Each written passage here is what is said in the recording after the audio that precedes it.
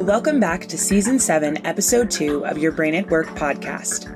Rapid change at scale is possible.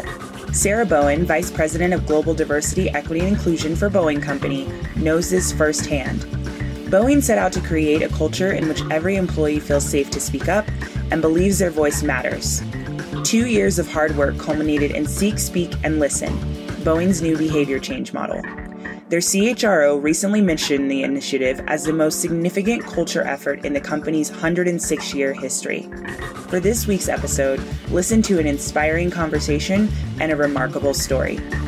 I'm Shelby Wilburn, and you're listening to Your Brain at Work from the Neuroleadership Institute. We continue to draw episodes from our weekly Friday webinar series. This week, our show is a conversation between Dr. David Rock, CEO and co-founder of the Neuroleadership Institute, and Sarah Bowen, Vice President of Global Diversity, Equity, and Inclusion for Boeing Company. Enjoy. Hello to all of our viewers across the world, and welcome to another week of Your Brain at Work Live. I'm your host, Shelby Wilburn. Last week, we kicked off the season with some recap insights from our recent summit, and now we're going to continue that momentum today as we discuss with one of our keynote panelists, Boeing's biggest ever culture change. Now, before we get started, we want to say hello, as always, to our registered Zoom participants, as well as all of our viewers who are out there on our streaming channels. We're so excited to have you here.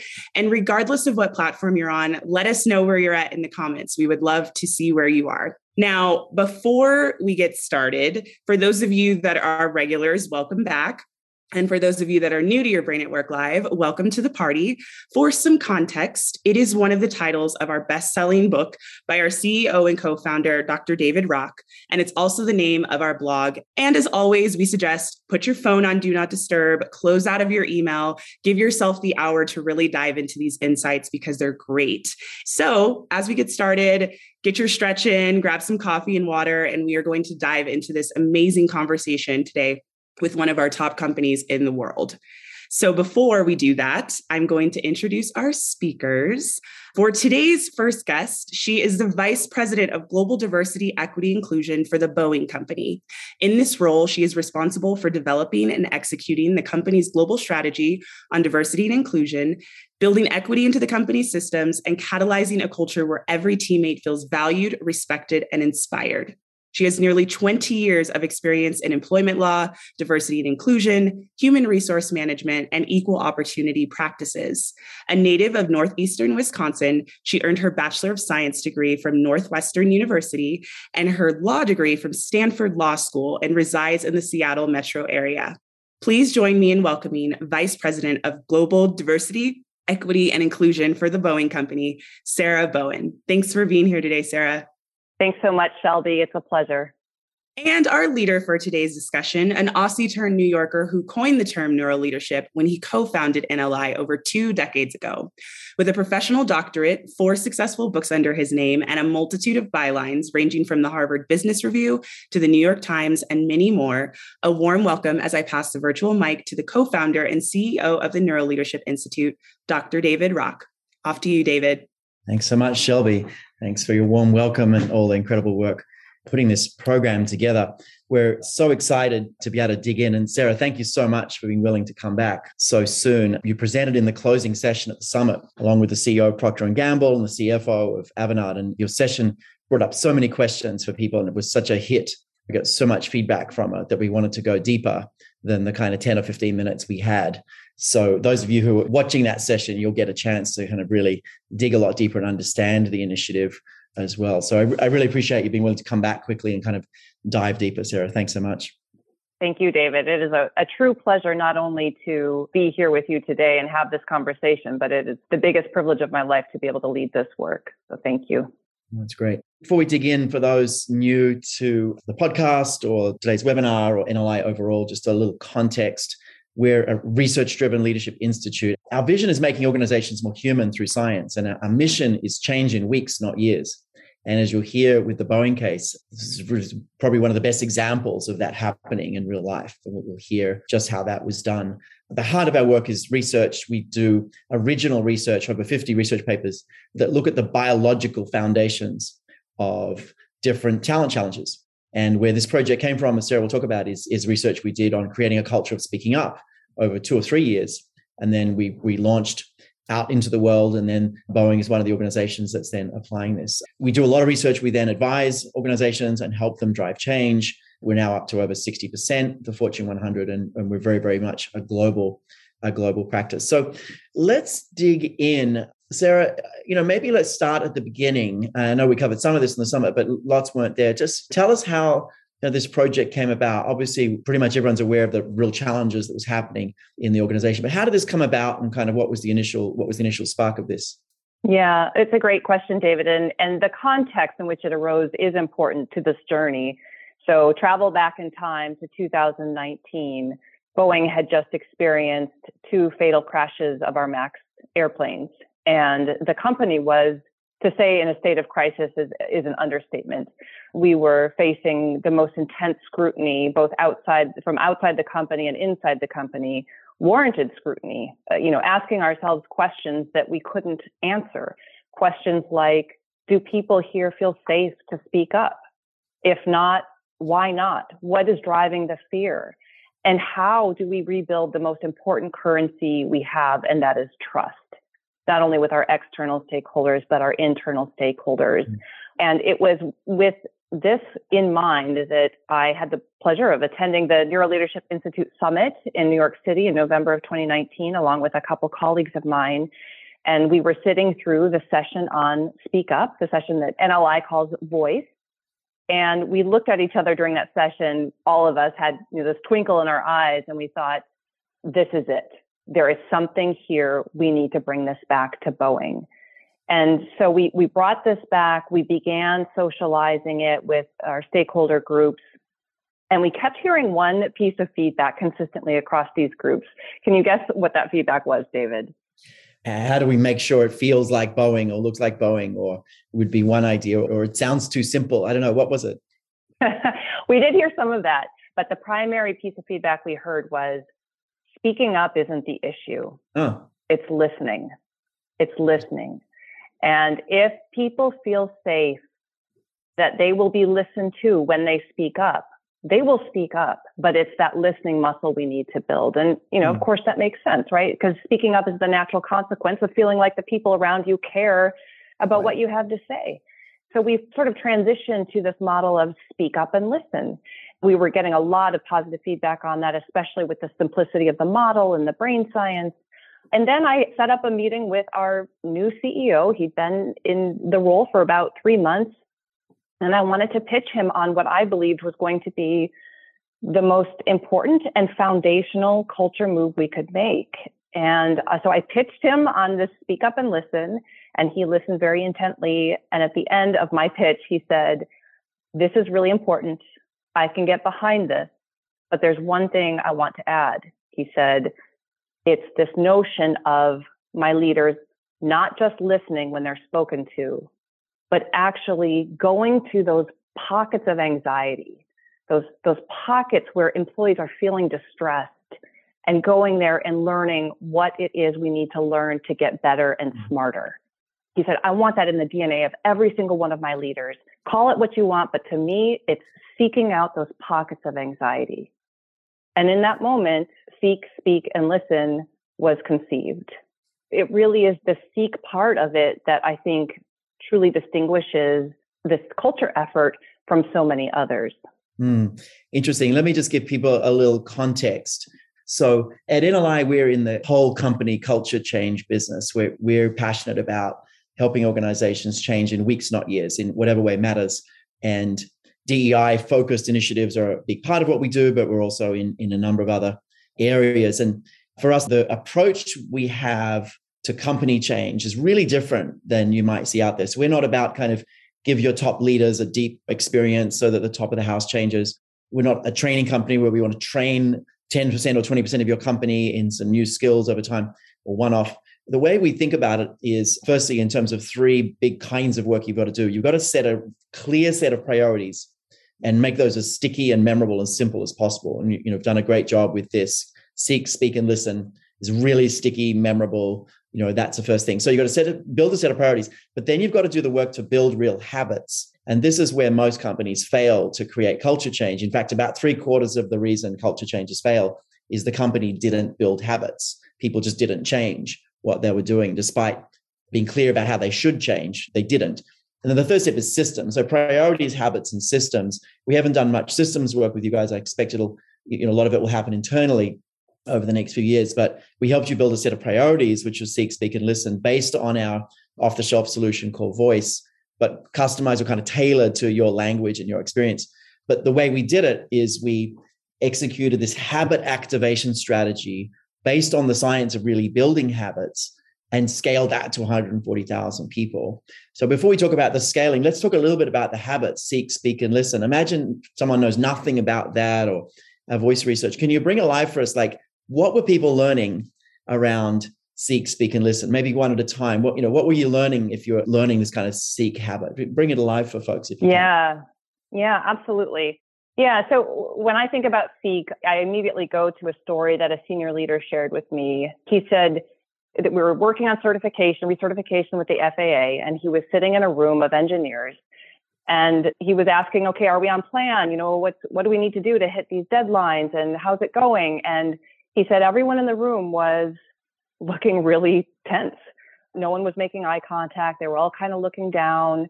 If you're in a status quo kind of a passive mindset, you look at your team and say, okay, well, get to it. Let me know how it's going. And you walk out of the room. But the Seek mindset stops. It notices the moment that people in this room are not comfortable, that there's some anxiety brewing. And the leader in that moment will say, hey, David, what am I missing here? What's bothering you about this? What can we do better? What are we missing? Right? Asking those questions. And this leader shared this story about asking each of the folks in the room, and slowly but surely he drew them out, and he learned that they felt there was no way on earth they could hit the deadline, and they were experiencing extreme anxiety. And so the leader in that moment was able to say, okay, we're going to go back and we're going to tell them we need more time because we have to do this right. We have to do it with quality every step of the way. I think that's just such a wonderful example of that seeking muscle, right? It's pausing, getting a little uncomfortable, noticing that moment and navigating through it. That's a very relevant example to business, but it also applies, in the diversity and inclusion space. Seeking out those uncomfortable conversations, seeking out the different perspectives, looking around your team and saying, what viewpoint or perspective are we not hearing? And then going and finding it, right? Because the chart says, because awareness can teach us and help us improve. And if we're in the business of continuous improvement, which we say we are, then this is the most important habit we can exercise. So that's Seek. A bit of a long story there on Seek, but I think it's really important.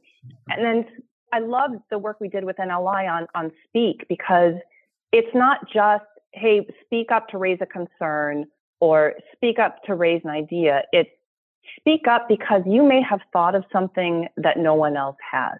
And by speaking up, you're doing the right thing for your team. And I love that so much because it's so empowering, especially for people who maybe, have brought up not to be the loudest voice in the room or to listen before speaking. But if you put them in the mindset of, I'm speaking up for the benefit of my team as a demonstration of care and innovation, that's why I do this. It's incredibly empowering and it's very, very effective. And then listen, not listening to respond. I think, David, you and I have talked about this a little bit, that a lot of people listen and they're formulating their response, but setting that aside and truly listening with curiosity, because that's when we learn and that's what enables us to take constructive action. So that's a little background of the 3 habits. Yeah, no, that's great. And one of the things I've loved about collaborating with Boeing is you guys really respect science and you're hungry for data and research-based things. And so we're able to kind of do our best work with you, all those engineers and people who care deeply about science or, hungry. So what we're not going to talk about here is, there's a deep scientific explanation of why you need to seek and then how to do it properly in each of the modules. So think of these as 3 separate habits. They weave together, but we taught these like one at a time to people. So in the Seek module, people are learning about why you need to seek and how you need to seek. And our goal in designing this experience is giving people the strongest possible insight, which creates a really strong motivation. And we do that combining the science and the storytelling in the content. So there's kind of a body of content for seek, a body of content for speak, a body for listen. And they're actually taught over time in that way. Can you tell us a little bit about kind of how that was done? Like if I was a participant, like how did I experience this in time and space? Then we'll get into sort of some of the stories of what happened when it hit people. But how would I have experienced this in time and space? Because this went out to 140,000 people in how long? It was like 140,000 people hit 1 month, 30 days. 1 month, right? Yeah. 30 days, right? Changing weeks, not years. So how, if I was a participant over that month, what was I experiencing? Yes. So this is one of the most brilliant things about this, and why I think it's been so effective, is that we did this together as a One Boeing team over the course of 30 days.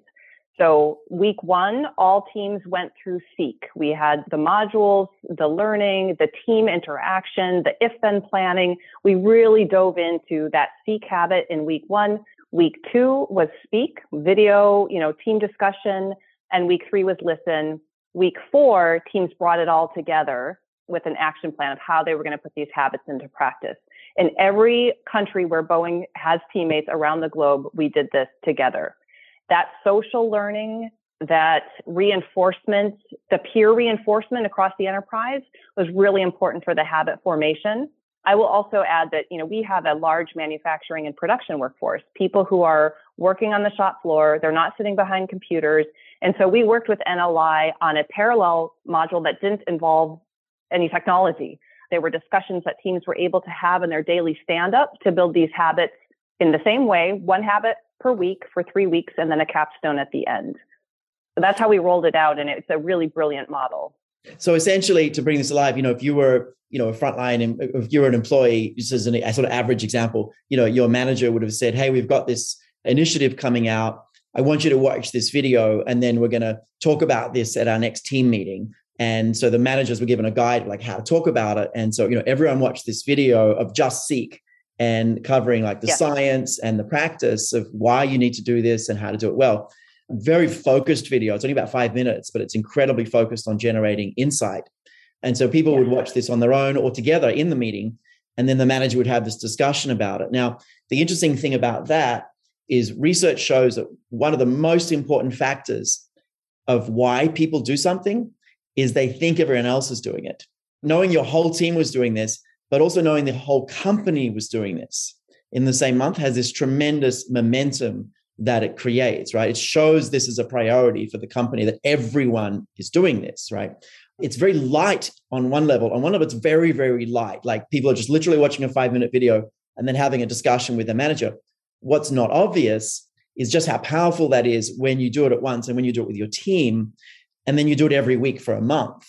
And this is what we found. So, can you speak to that a little bit, just kind of bring that alive a little bit more for folks? What was that like for the employees? Yeah, it's incredible because like you said, now everyone is working from the same score, or singing from the same score. And we started to see people in meetings or in one-on-one saying, I have a Seek, Speak, and Listen moment I'd like to share, right? They're using it as a frame to be able to share a concern or an idea where they didn't have that frame just last week, right? But because they frame it up as Seek, Speak, Listen, everyone in the room understands, these are the habits that we've all been talking about across the enterprise that everyone has said are going to be really important to evolving our culture. So I think the learning together simultaneously in that quick sprint model is absolutely the way to go. I'm a huge fan of that model. Very, very effective across the globe. And then after those 30 days, many teams we saw spending, some additional time, like our teammates in Asia, dedicated a separate week to really go through this together and bring it to life for their regions, their teams, and within their culture. These habits, this is the beautiful thing about these habits, is that they are so universal and they can be so easily customized to the needs of that particular team or the culture in which the team sits.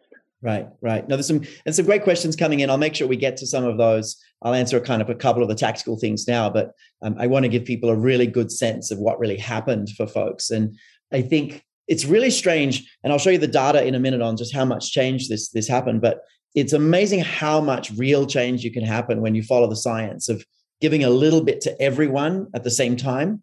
giving a little bit that's actionable, like a few key habits that everyone can do, and giving this to everyone at the same time creates a huge momentum. And so it's not really training, it's a culture change initiative. And literally, like, it doesn't matter how busy people are, we're asking them to watch a 5-minute video, and then as part of an existing meeting, have a conversation.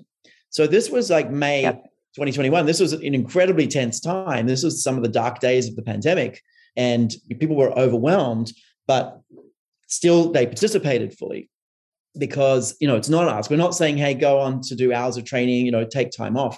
This is really light. Now, for us, we worked for 2.5 years to work out the habits that make the biggest difference to create a culture of speaking up. So there's a lot of science to make it this simple.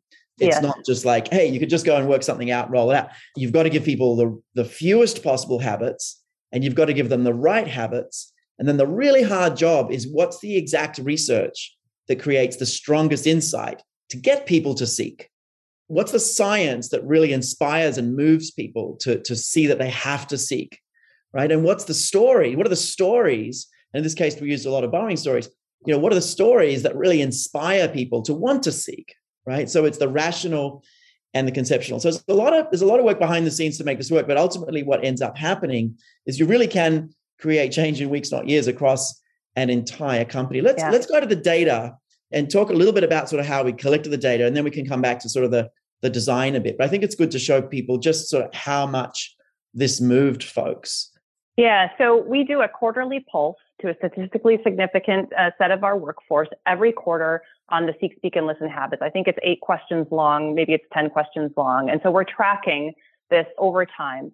So 85% of our teammates say that they use the Seek, Speak, and Listen habits in their day-to-day interactions. 85%. Oh. When it comes to speaking up, 74% of our teammates say that they feel comfortable speaking up. Now, would we like this number to be 100? Of course. It takes time to truly embed the habits and change the culture. 74% is where we are now, and we're going to keep working at it. Southeast Asia, I mentioned they set aside a separate week to really lean into these habits. They saw a 31-point increase in teammates' comfort speaking up. I get a chill every time I revisit this. Wow. Think about all the teammates who were holding things in, whether it was a concern or a brilliant idea that was being locked inside. And these habits are helping unlock that. So a 31-point increase in Southeast Asia. In India, a 14-point increase. When it came to seeking new perspectives, so getting out of your comfort zone, going out and seeking different perspectives, Southeast Asia, 24-point increase in comfort, and across Europe, Russia, and Israel, 15-point increase. So really, really dramatic change as a result of going through these habits. 2.4 million employee engagements with the content, which demonstrates to us that there's something about it that really resonates with people. They're drawn to it. They're drawn to the simplicity and the stickiness and the meaning behind the habits. Right. 2.4 million engagements. And you've got 140,000 people roughly. So everyone is like engaging 20 times on average with the content in different ways. And we actually only asked them to engage 4 times. In theory, they should have just downloaded stuff and kind of interacted 4 times, but they've actually engaged about on average 20 times. That's fantastic. So, and a lot of that comes back to, we realize at InnerLight, we realize people are overwhelmed and busy, and our goal is the shortest distance to insight, to the strongest possible insight. So our goal when we're designing this kind of work is what's the fastest way to give people the strongest insight? And when you design for insight like that, people have these useful insights and they want the next piece, and they want the next piece, and they want the next piece. So it's not like, and this wasn't mandatory, right? There was nothing here that we said you have to go through this. This was all about making it compelling. Yes. Speak to us a little bit how that was done, how it was rolled out, how it was launched. Yeah, 96% of our teammates have gone through it, and it wasn't mandatory. 96%. It was highly encouraged. It was an expectation that people learn these habits. It came from the very top. Our CEO is the biggest champion of these habits. Our CHRO is all of our senior leaders are really big champions of these habits, and that makes a huge difference, as you know. Sorry, what question was I supposed to answer here, David? My brain is completely fried because you just told me 96% of the company, and it's like 140,000 people engaged with this content. Yeah. That's an exceptional result. It's actually the highest result we've ever seen. We'd seen a 94% before, but 96% of people engaged with this content across 140,000 people. And it's totally not mandatory. I mean, how did you get to that? How did you roll it out? Like, what was done strategically that kind of made 96% of people want to do this?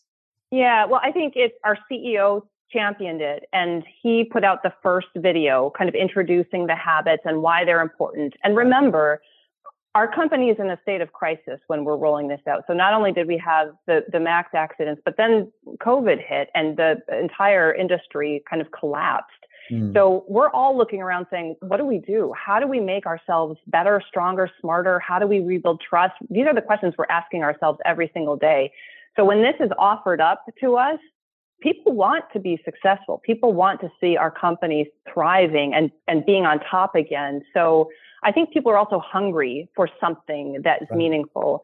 And you just said something, David, that I think is really important and really true of these habits, which is there's a reward system built into them from the get-go, right? So the moment you actually engage in listening in the way it's intended to be, you learn something. It might be a small thing, it might be a big thing, but you learn something that's going to make you more effective, make your team more successful.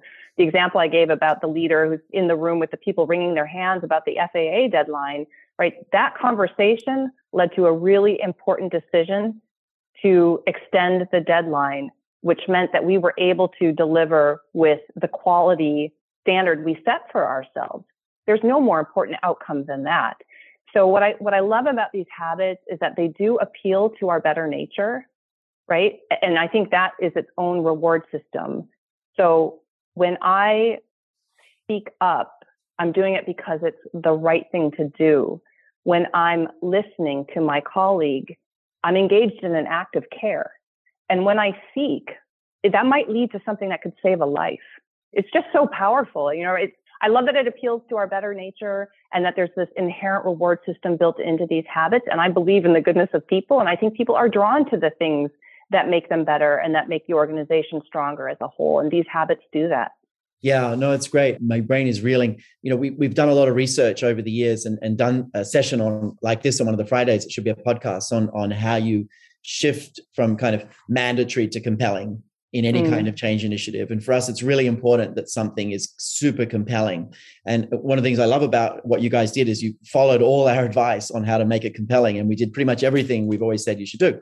So one thing is your CEO launching it. That's something we always try to do. You guys did that. We built on our existing videos and tools and guides from our voice solution, which some companies just use as is, but we actually highly tailored it. So we had videos of engineers working on airplanes and we had Boeing stories. So we used something that we spent years researching and building, but then we really tailored it so it felt exactly like Boeing, which is much better than trying to build a completely new solution.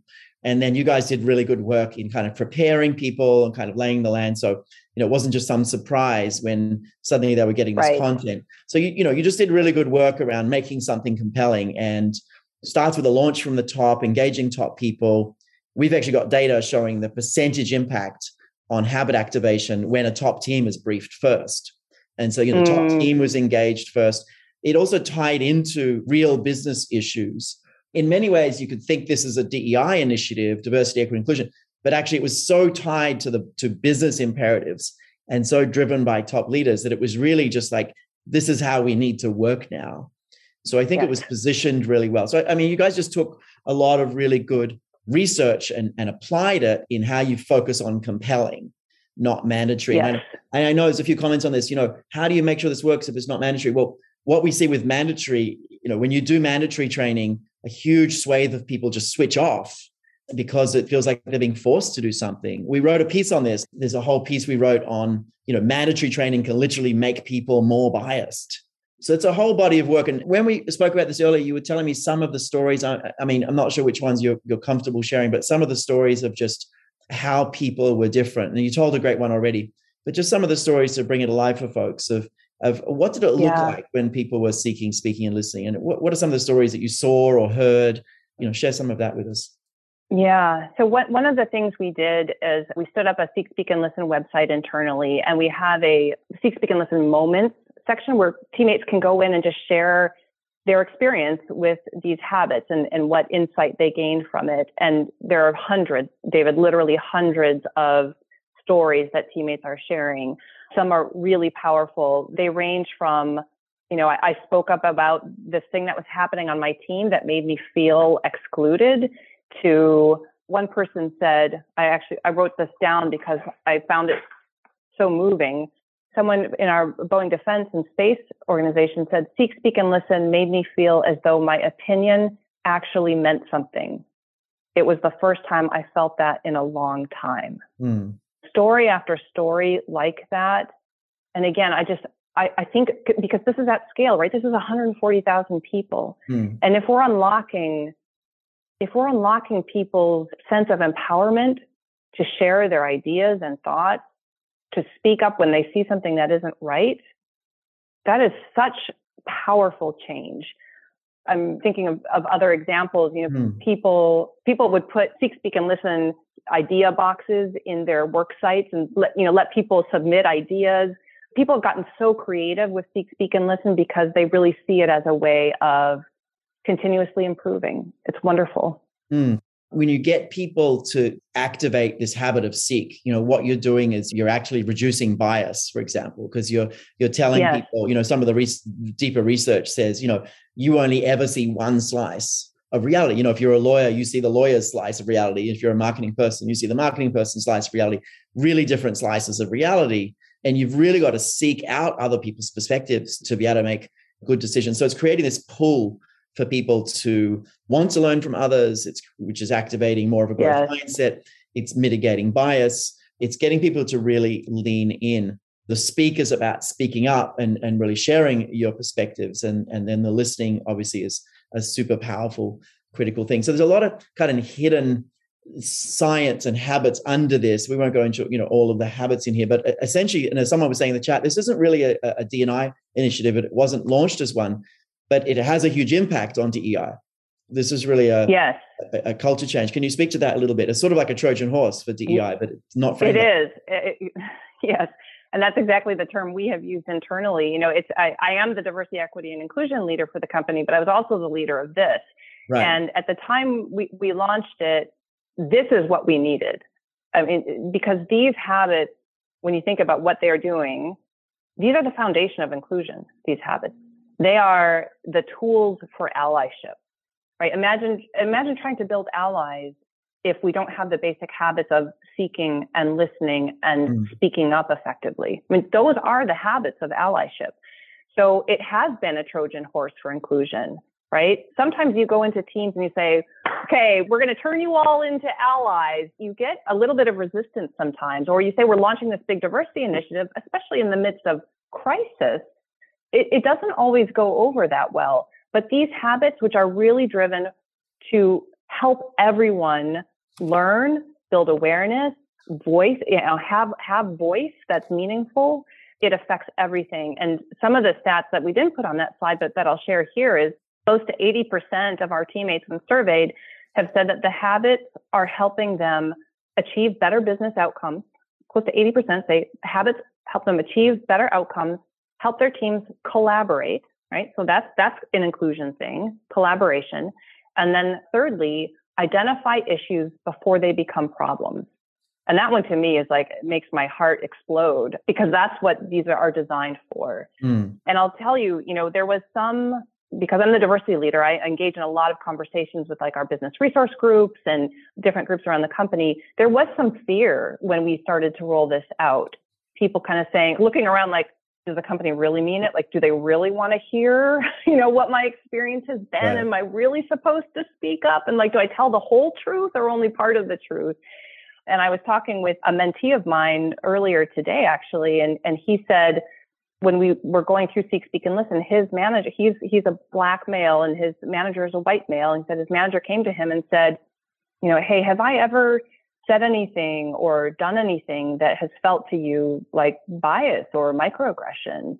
And the guy said, do you really want to hear the answer to that? And the leader said, yes, I really, really do. And they had this open conversation that they probably would not have had but for Seek, Speak, and Listen. And that manager went on to create some of the most diverse teams at the company. He read White Fragility. He's done all this work now on himself, right? And is now a huge champion of diversity and inclusion, who might not have gotten there through a traditional diversity program, but who got there because of Seek, Speak, and Listen and the courage of teammates to share their experience.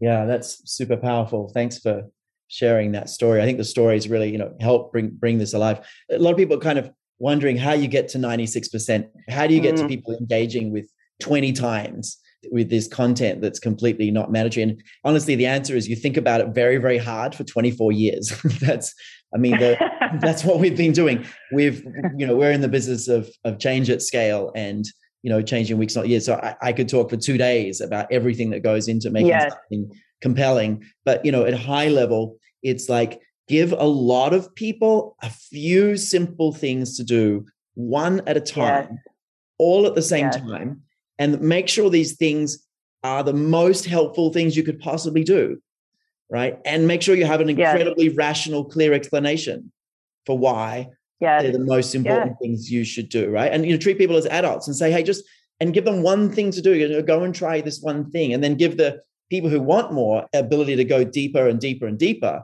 There's deeper research into this if they want it. So I think for us, it's tie it to the business, get the top team to launch it, give people the fewest possible things to do that really make a difference, give them really clear, rational explanations of why they should do these things, do it across teams, led by managers, not training, and then measure this. And this is one of our best case studies of kind of really doing culture change right. Now, it doesn't mean it's perfect, doesn't mean there's not more work to do, but we can see really meaningful change in the habits people are applying weekly. And I think one of the things we're so moved by is what can happen when you think about habits and just focus on changing those habits. And that's our work. Someone was sort of asking about that. And I think I go back to this: change initiatives fail because just people don't change. And when I look at any change initiative, it's really obvious to me exactly why people didn't change, because they just didn't describe the fewest possible habits. They described 10, right?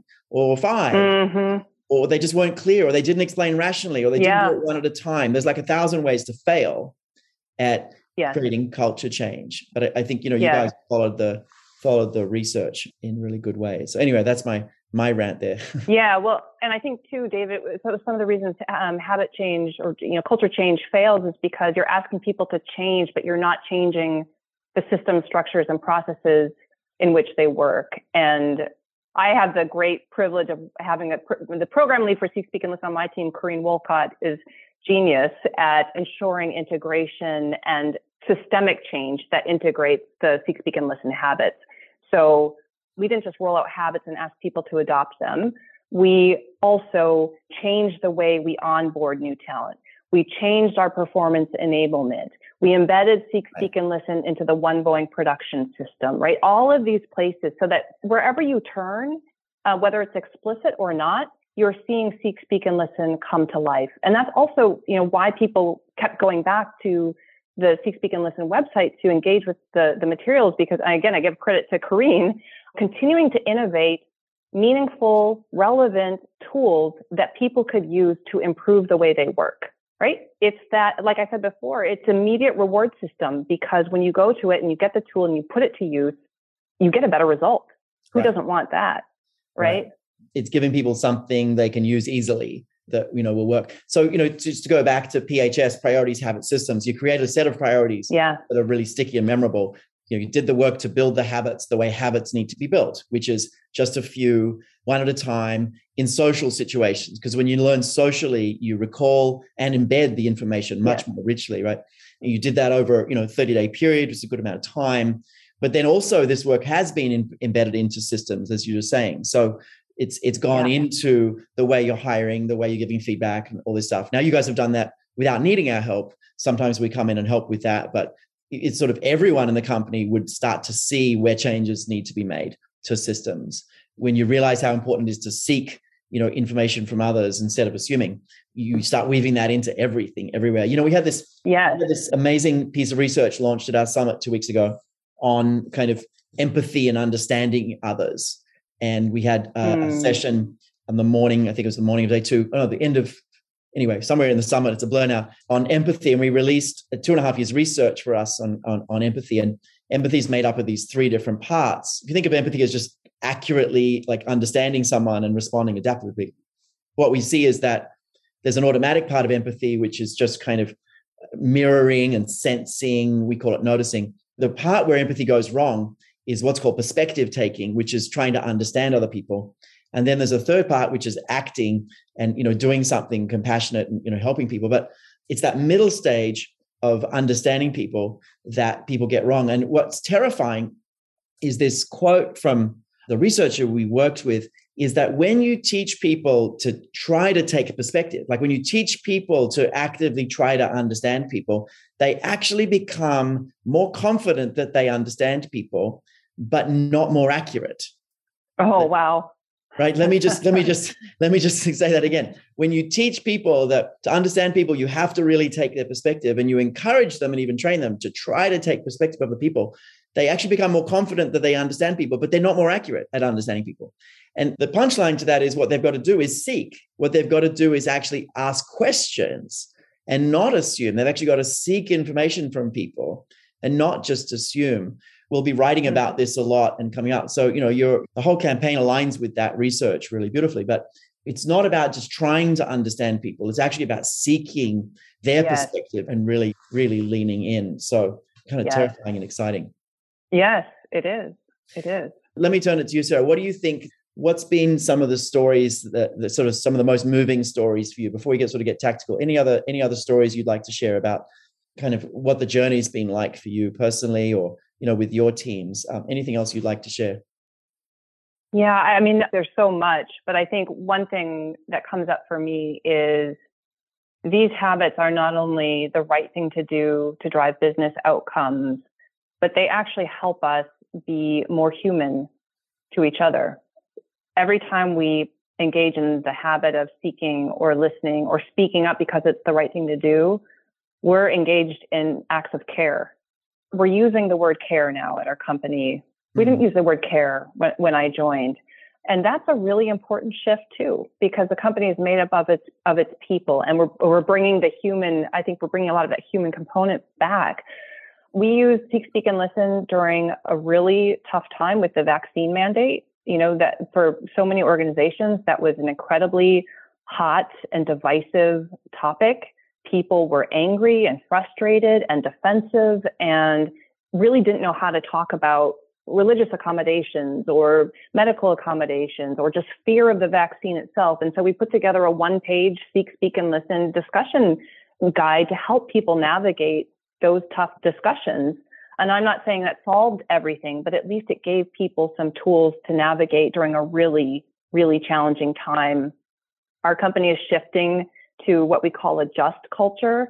And just culture is it's kind of a term in the aviation industry, but also healthcare. It's about shifting from individual blame to really understanding root cause and continuous improvement. And Seek, Speak, and Listen is setting us up so beautifully for this transition to just culture. And I'm really excited about that because it's where we need to head. And now we have these foundational tools for it. But I mean, the stories are endless. Our executive council met a few months ago, and we had a 1-page Seek tip sheet for leaders on how to seek, what questions to ask. We're making it very tactical and practical for these leaders.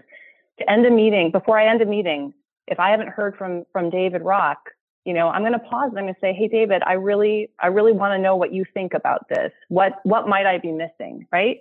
Right. It's not that hard, but it makes a huge difference. My boss, who's our CHRO, will call me up and say, hey, Sarah, how did I do in that presentation? What advice do you have for me? And it's so effective in building trust and connection, and is really leading people to have conversations that they might not have had before. And it's making us so much better and smarter. No, thanks. That's fantastic. I want to kind of go back to something earlier about sort of the how you make this work and compelling. I was at Stanley Black & Decker a couple of years ago. We did some work with them. They make all these tools and hardware and stuff. And I didn't know till I went there, but they release like over 1,000 new tools a year. I was like, how do you release 1,000 new tools? And how do you know which ones you should keep and throw out and all this stuff? And they said, it's really simple. We just, the ones that are really valuable are the ones that people use every week. we just kind of mystery shop our different people using our tools, and we look for the ones that they're using a lot, and we invest more in those. And one of the things we know is that people use easy tools. They use tools that are easy, right? Yes. The easier something is, the more people use it. And we had a whole session on this at the summit on fluency. We launched what we call the FACT model, which is fluency, amount, coherence, and time, which is a way of kind of working within cognitive capacity of people. And what ends up happening is that it's so easy to recall Seek, Speak, and Listen that it becomes the go-to tool that you keep on your belt and you use all the time.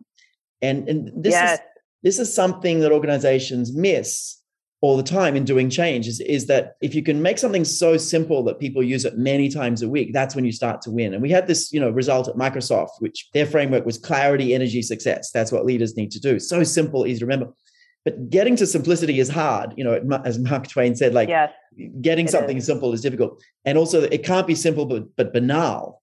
There has to be real reasons why you're choosing those things. They have to really make a difference. Anyone can come up with simple and banal. So fluency is a really, really important construct and a really big part of how this stuff works. But you can't do fluency without real validity, biological validity. So we didn't just pluck these habits out of the air. It was 2.5 years of research to say, these are the critical habits for creating a culture of speaking up. And we debated internally and externally with experts, literally for 2.5 years, to identify which habits really create a culture of speaking up. So there's a lot behind it that I think is super important. A couple of last quick questions, Sarah, then we'll let you go. A lot of people asking about sort of accountability and measurement and this kind of stuff. And it's interesting. I see a lot of sort of the mandatory mindset coming in every time we talk about this stuff. Everything we've tried to do is sort of tried to be on the compelling side. But was there any processes that you did to sort of measure or create accountability or structure around this, or has it all been on the kind of more growth mindset side? Anything you can say to that? Yeah, I do think it's a hybrid. And in fact, for 2021, we felt that Seek, Speak, and Listen was so important and so foundational to our future that it became the individual performance differentiator for our annual review cycle. And we didn't complexify it. We kept it really simple, but we did say to leaders, part of a person's evaluation is how well they embodied Seek, Speak, and Listen, the Seek, Speak, and Listen habits. Wow. So that has a very natural kind of forcing function. People want to be good at it when they know that they're going to be sort of evaluated on it. But really, I think it's that social pressure that you've talked about, David, that it's coming from our CEO. Our CEO has roundtables with employees. They're called Seek, Speak, and Listen sessions. Our BU presidents do the same thing. So when your leaders are doing that, you better get on the train because it's going with or without you. So I think that social pressure has been really important. But yeah, I can't even tell you the hours we spent debating whether this should be, mandatory or not. But I think we ended in a really good place. Yeah, at 96% and 2.4 million employee engagements, I think you made the right decision because those employee engagements were by choice. People, wanted to be there. If you could have done it mandatory, if I had to guess, you'd get literally a quarter of that, and a big chunk of those people would be annoyed. Right. So it's a really interesting way to think about. One last question, is there any other data that you can share in terms of impact, like engagement scores or other metrics? Is there anything you've been tracking that you're able to share yet? It might be too soon, but anything you're able to share there? Well, we are tracking a lot of things. We're also looking at how managers view their own Seek, Speak, and Listen versus individuals, and represented versus non-represented. So there's a lot in the mix. But overall, what we're seeing is that people continue to engage with the habits. They continue to say that the habits are helping them achieve their business outcomes, are helping them identify issues before they become problems. And there's a higher sense that their teammates care about them as people and care about their happiness. And I know it may sound soft or it may sound fluffy, but coming to a place of work where you feel cared for, I think is baseline for innovation, creativity, and teamwork. And those are the ingredients for success. So this work has been a gift, not only to work on as a leader, but we're so proud and so grateful to have done this work, partnered with NLI, to have had the leaders we've had to champion it and to see the uptake from our teammates. It's the highlight of my career, really, doing this work.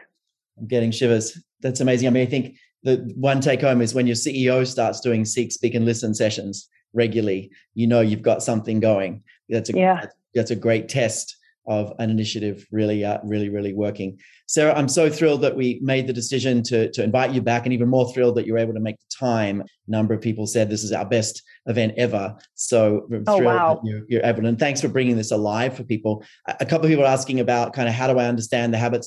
This is based on our voice solution, which was based on 2.5 years of research on speaking up.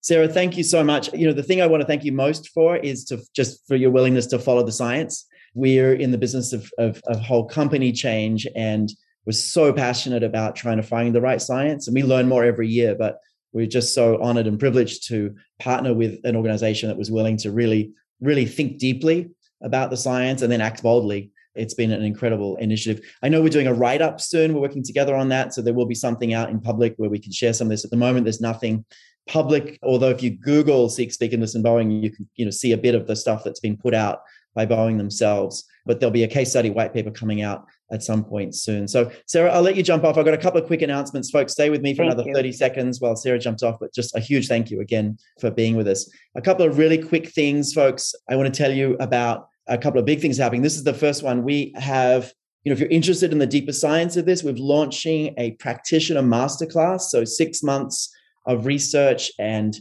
practice and application on particularly DE&I. First of all, we're launching it in a couple of months, but it's officially happening. It's a virtual program, online program, but synchronous with peers. You're going to have an opportunity to spend 6 months diving into our research on DEI and how you really launch this in an organization. So just put masterclass in and you'll see some more information about this coming out. We've also launched what we call an in-practice series. So we're going deeper on bias with an in-practice series. We'll go deeper on voice with an in-practice series. This is coming out as well. And we launched at our summit recently research on de-escalation, calm, the neuroscience of de-escalation, and also care, which is our work on empathy. So this is some new solutions coming out. I think that's it for me. Just know that we're passionate about staying closely connected to folks. If you're from an organization passionate about our work, visit neuroleadership.com/insiders, get connected. We have a session once a month with people who just want to talk about the research and brainstorm together. It's a great community. And then finally, we're hiring. You'll see neuroleadership.com careers. I'll be talking a lot about the summit. Next year is the next big summit we're going to run, November 2023, both in New York and virtual. We'll do a parallel. So thanks so much, everyone, for being here. Big thank you again to Sarah, and take care of yourselves, look after each other, and keep doing what matters. Thanks all. Bye-bye. Thanks, everyone. Thank you so much, David and Sarah. Such an inspiring conversation. So have a great weekend, and we will see you next week. Your Brain at Work Live is produced by the Neuroleadership Institute. You can help us make organizations more human by rating, reviewing, and subscribing wherever you listen to your podcast. Our producers are Matt Holodak, Mary Kelly, and me, Shelby Wilburn. Original music is by Grant Zubritsky, and logo design is by Catchware. Thanks for joining us, and we'll see you next week.